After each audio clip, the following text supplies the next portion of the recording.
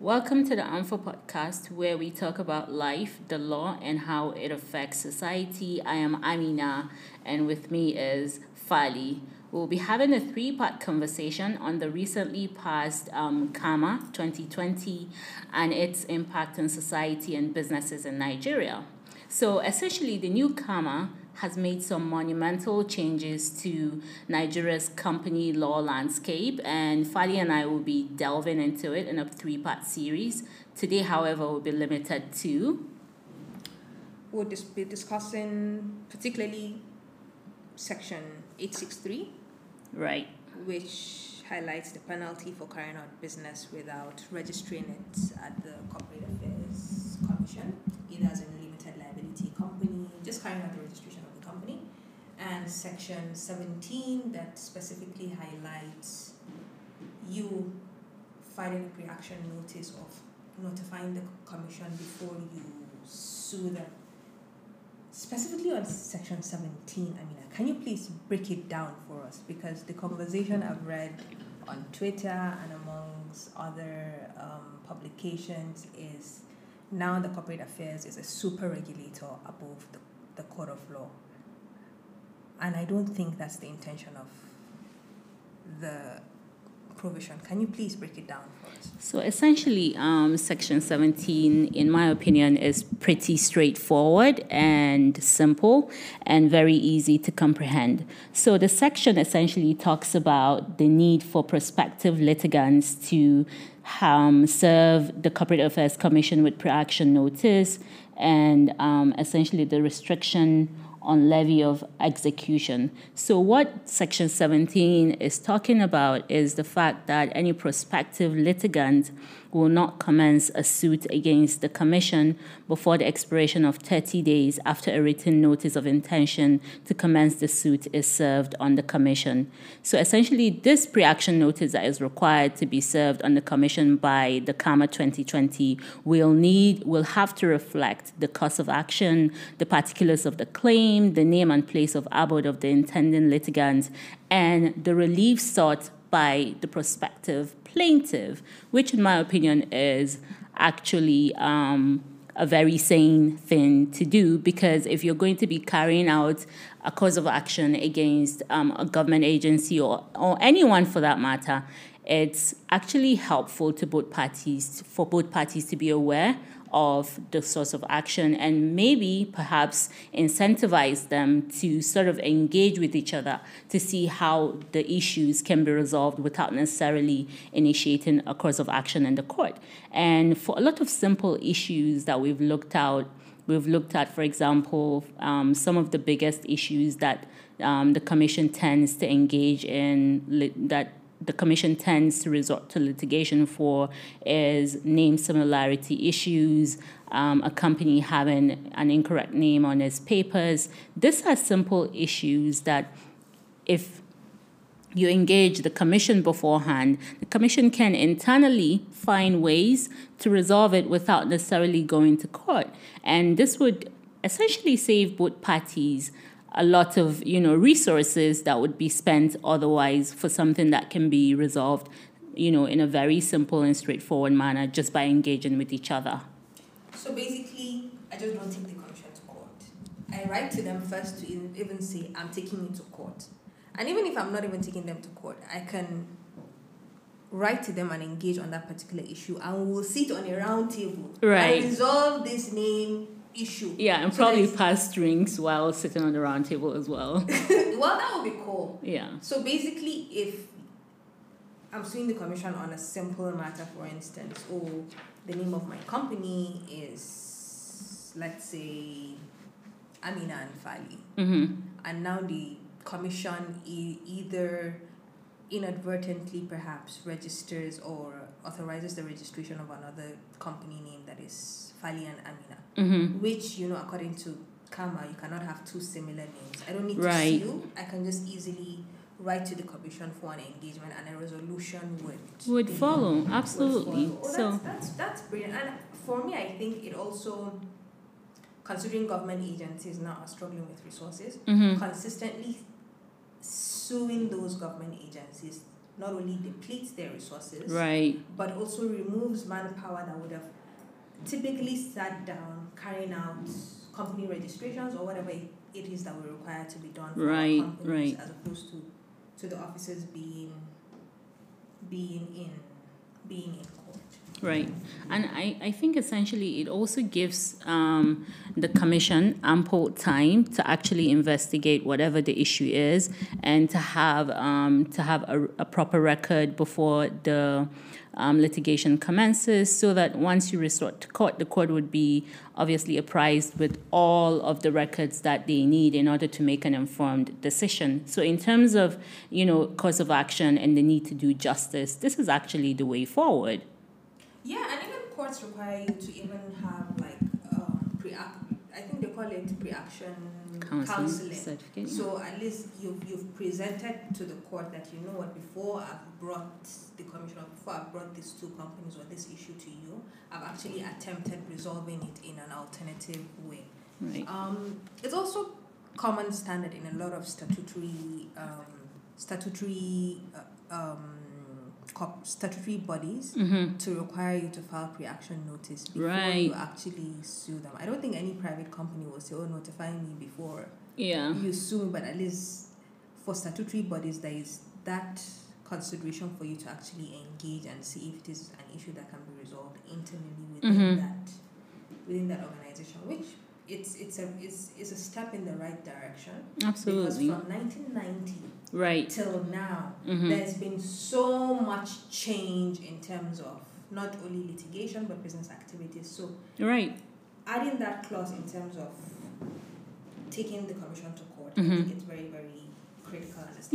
So essentially in a nutshell, the provision encourages prospective litigants to engage the commission before instituting an action in court, and I think that's the right step in the right direction, in my opinion. So it's good. So the next section, the one that affects small businesses. Right. Well, generally, I can carry out business in my name as my legal name. A lot of us, I'm Fali, but Fali is not my legal name. My legal name is Saadatu Hamu Aliyu. Right. So if I'm going to carry out business as Saadatu Hamu Aliyu, I'm transacting with you, I'm selling you my Maserati, I'm selling you my new 2020 S-Class. Oh. It wouldn't be... We're going fancy with the cars. It wouldn't be as Fali. It would be in my legal name. Right. However, if I now project myself to be carrying out business as Fali and Co. or Fali Limited or any other name that I choose and add those impression of the company being registered. Right. I must have registered that company at the Corporate Affairs Commission. And another issue I think that has come up for a lot of companies, prior to now, there wasn't the requirement for you to have your passport data page as part of your company registration document. Absolutely, yeah, that's true. So for me, I feel the particular ill this cures is for all those companies who have been registered in people's name but not their legal name. Right. It gives you an opportunity to now course correct, and regularize your records. The commission has not even issued a regulation saying, we're going to deregister you or... That's right, But if I'm carrying out business with you and your name is not properly reflected, let's say you have a business name, not a limited liability company. So for instance, now, Fali and Co. And in the registration documents, it's reflected as Fali, not my legal name. Yeah. You wouldn't be able to properly sue me. And I think it's necessary. If I'm engaging in business with you... That's a good perspective. Yes. Yeah. It's either I'm engaging in business with you as an individual. Right.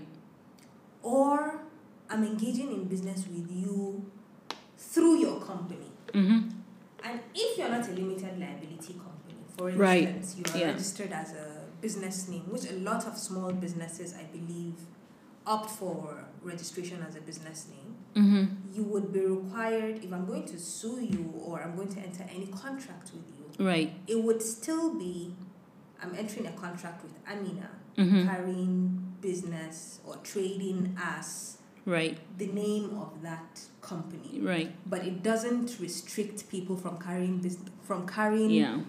business in their Yeah. own names. But if you're carrying business, either adding limited liability Right. or and co, or Right. saying, oh, we're sweet berries, we're choco company. Yeah. Even if your Instagram page says so, you would definitely need to register it as a business name. Yeah. And if you want to open an Instagram page for your business and you don't want to put your own name there, This is it's not a plug for recommended. Instagram, by the way. We're not getting we're not paid. sponsored. Yeah. It's recommended for you to be registered Right. on Instagram at CAC, not on Instagram. But yeah, Instagram is really cool for businesses, by the way.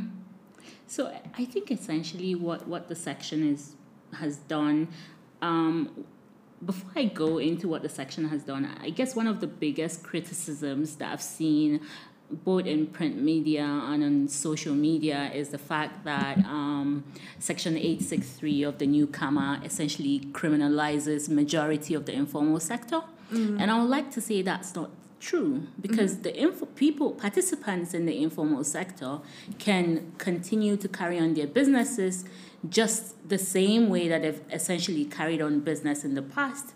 The only difference is now it's codified that if you are an informal sector participant, for example, you cannot carry on business as a business name, a company limited by liability, a company limited by partnership, or as essentially a registered business without first of all registering yourself with the Corporate Affairs Commission. And I think this affords protection to people that participate in the informal sector, because if you formalize your business, you get afforded all the benefits of being a registered business on the CAMA 2020, and people dealing with you would obviously have that comfort of knowing that you're a registered entity. So taking advantage of this provision actually can lead to some benefits to participants in the informal sector as well. Even though the grouse, I know, with the provision is the fact that the CAMA 2020 has essentially made it a criminal offense for persons to carry on businesses as a limited liability or limited partnership without being registered under the Act. But for me, how can you carry on business as Choco Limited or Fali Limited and not even be registered at the CAC? Isn't that even deceptive in some way? Quite right, Fali. That would be deceptive. So you should either carry on business in your own name or get yourself registered and carry on business in your registered name, which would make total sense, right? Yeah. Oh, wow. So, fellas, you see, the CAC is not a super regulator. It's not afraid of being taken to court, but there is a process for you to take the commission to court. And it's in all of our interest at the end of the day. It reduces the dockets in our courts in terms of issues that can be resolved internally. And it just brings, when it comes to litigation, the commission in line with where we are today. And when it comes to the names of our business or what we would use to carry out our business, I take God beg you. Either do it in your legal name, and if you do not want to do it in your legal name, because I understand it ain't so cool, register it as a business name so you're able to fall within the law and you're even protected and have access to other resources that small businesses can easily access, which as an individual you cannot. But there's a change, I think, in terms of definition of small businesses in this new CAMA. So what's a small business in this new CAMA? Well, actually, the newcomer essentially says that there's a lot, no, other than the changes, there's actually quite a number of benefits that small businesses have. But what the newcomer has done is essentially to codify what a small business is.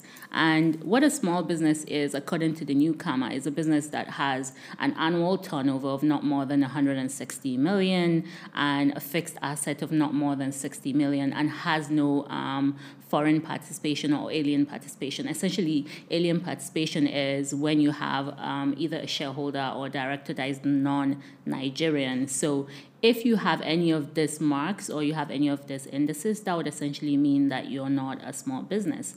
And some of the benefits, I'm sure we'll deal with it more in depth in our second series coming up next week. But some of the benefits of being a small business is you're not required to have a company secretary, so you can save money that would have gone towards payment of salary or maintaining, a company secretary for your business.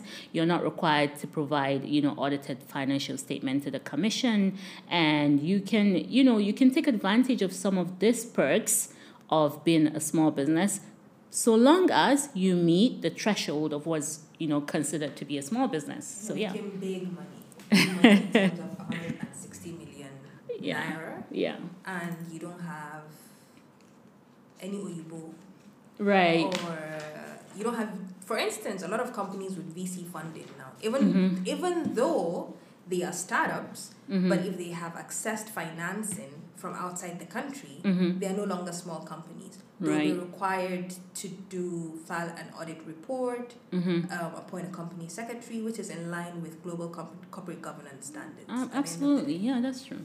But I feel for me, it positions small businesses for access to more financing. Right. It ensures that small businesses from the get-go have proper corporate governance principles in place. It kind of just pushes a lot of us, to kind of put our house in order. Right. Even before the big money comes. Absolutely, I agree. And yeah, are we done? So thank you so much, guys, for listening in, and we hope that you would join us next week as we continue to explore the provisions of Companies and Allied Matters Act and its impact on businesses, and would hope to have you join us next week. And if you have any comments or any questions, you can send it to us on our Gmail at amfa. I have a question for you. In fact, I have 3 rapid fire questions for you. Whoa, Fali. I was already rounding up there, but go ahead, shoot me. So what's your favorite drink for a meeting? Interesting. So I like to consider myself to be a tea connoisseur. I know, fancy. So I would say like a cup of tea, I'm good, or water, or nothing at all. I'm just, I just roll in with the punches. So once I'm at the meeting, if you give me a cup of tea or water, I'll be good. Really? Yeah. I always like something to drink, so I would always go for either tea or water as well. So really? What's the best time for you to host a work meeting? I think I like to think of myself as I'm not really fixed on time.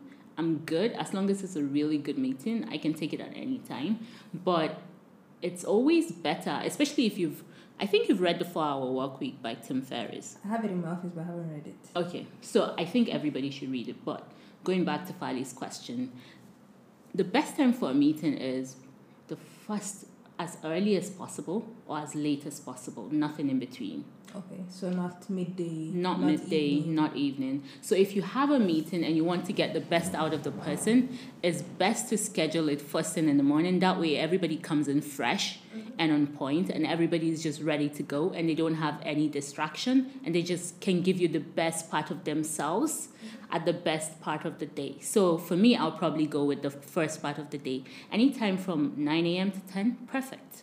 So what type of book do you typically read, or it's the best for you to read over the weekend? Over the weekend? I think I would like to say that I've got quite an eclectic taste in books, but recently I'm heavy on Tim Ferriss, so all things Tim Ferriss. I'm currently reading The 4-Hour Workweek, so I would recommend it for a weekend read. That's if you're somebody like me. But if you just want to like relax and unwind and read something fluffy, I'm probably not the person to recommend anything for you. But so self-development. I hate the word self-development. So what do you like? I would just say whatever like gives you that extra zhuzh in your spirit to like just go forward and do something positive. That's it. So ladies and gentlemen, and all our listeners, wherever you are, there you have it. We've broken down section 17 of Karma for you, and the CAC is not a super regulator. And if you're going to do business not in your name, please do register it at the CAC. And the new Karma is not against small businesses. See you next week on Alpha Podcast, and thank you for joining us. And if you have any comments, please send it to our email, or you can leave your comments on Anchor Podcast for us, and we'll be happy to get back to you on it. So thank you so much, and see you next week, guys. Bye.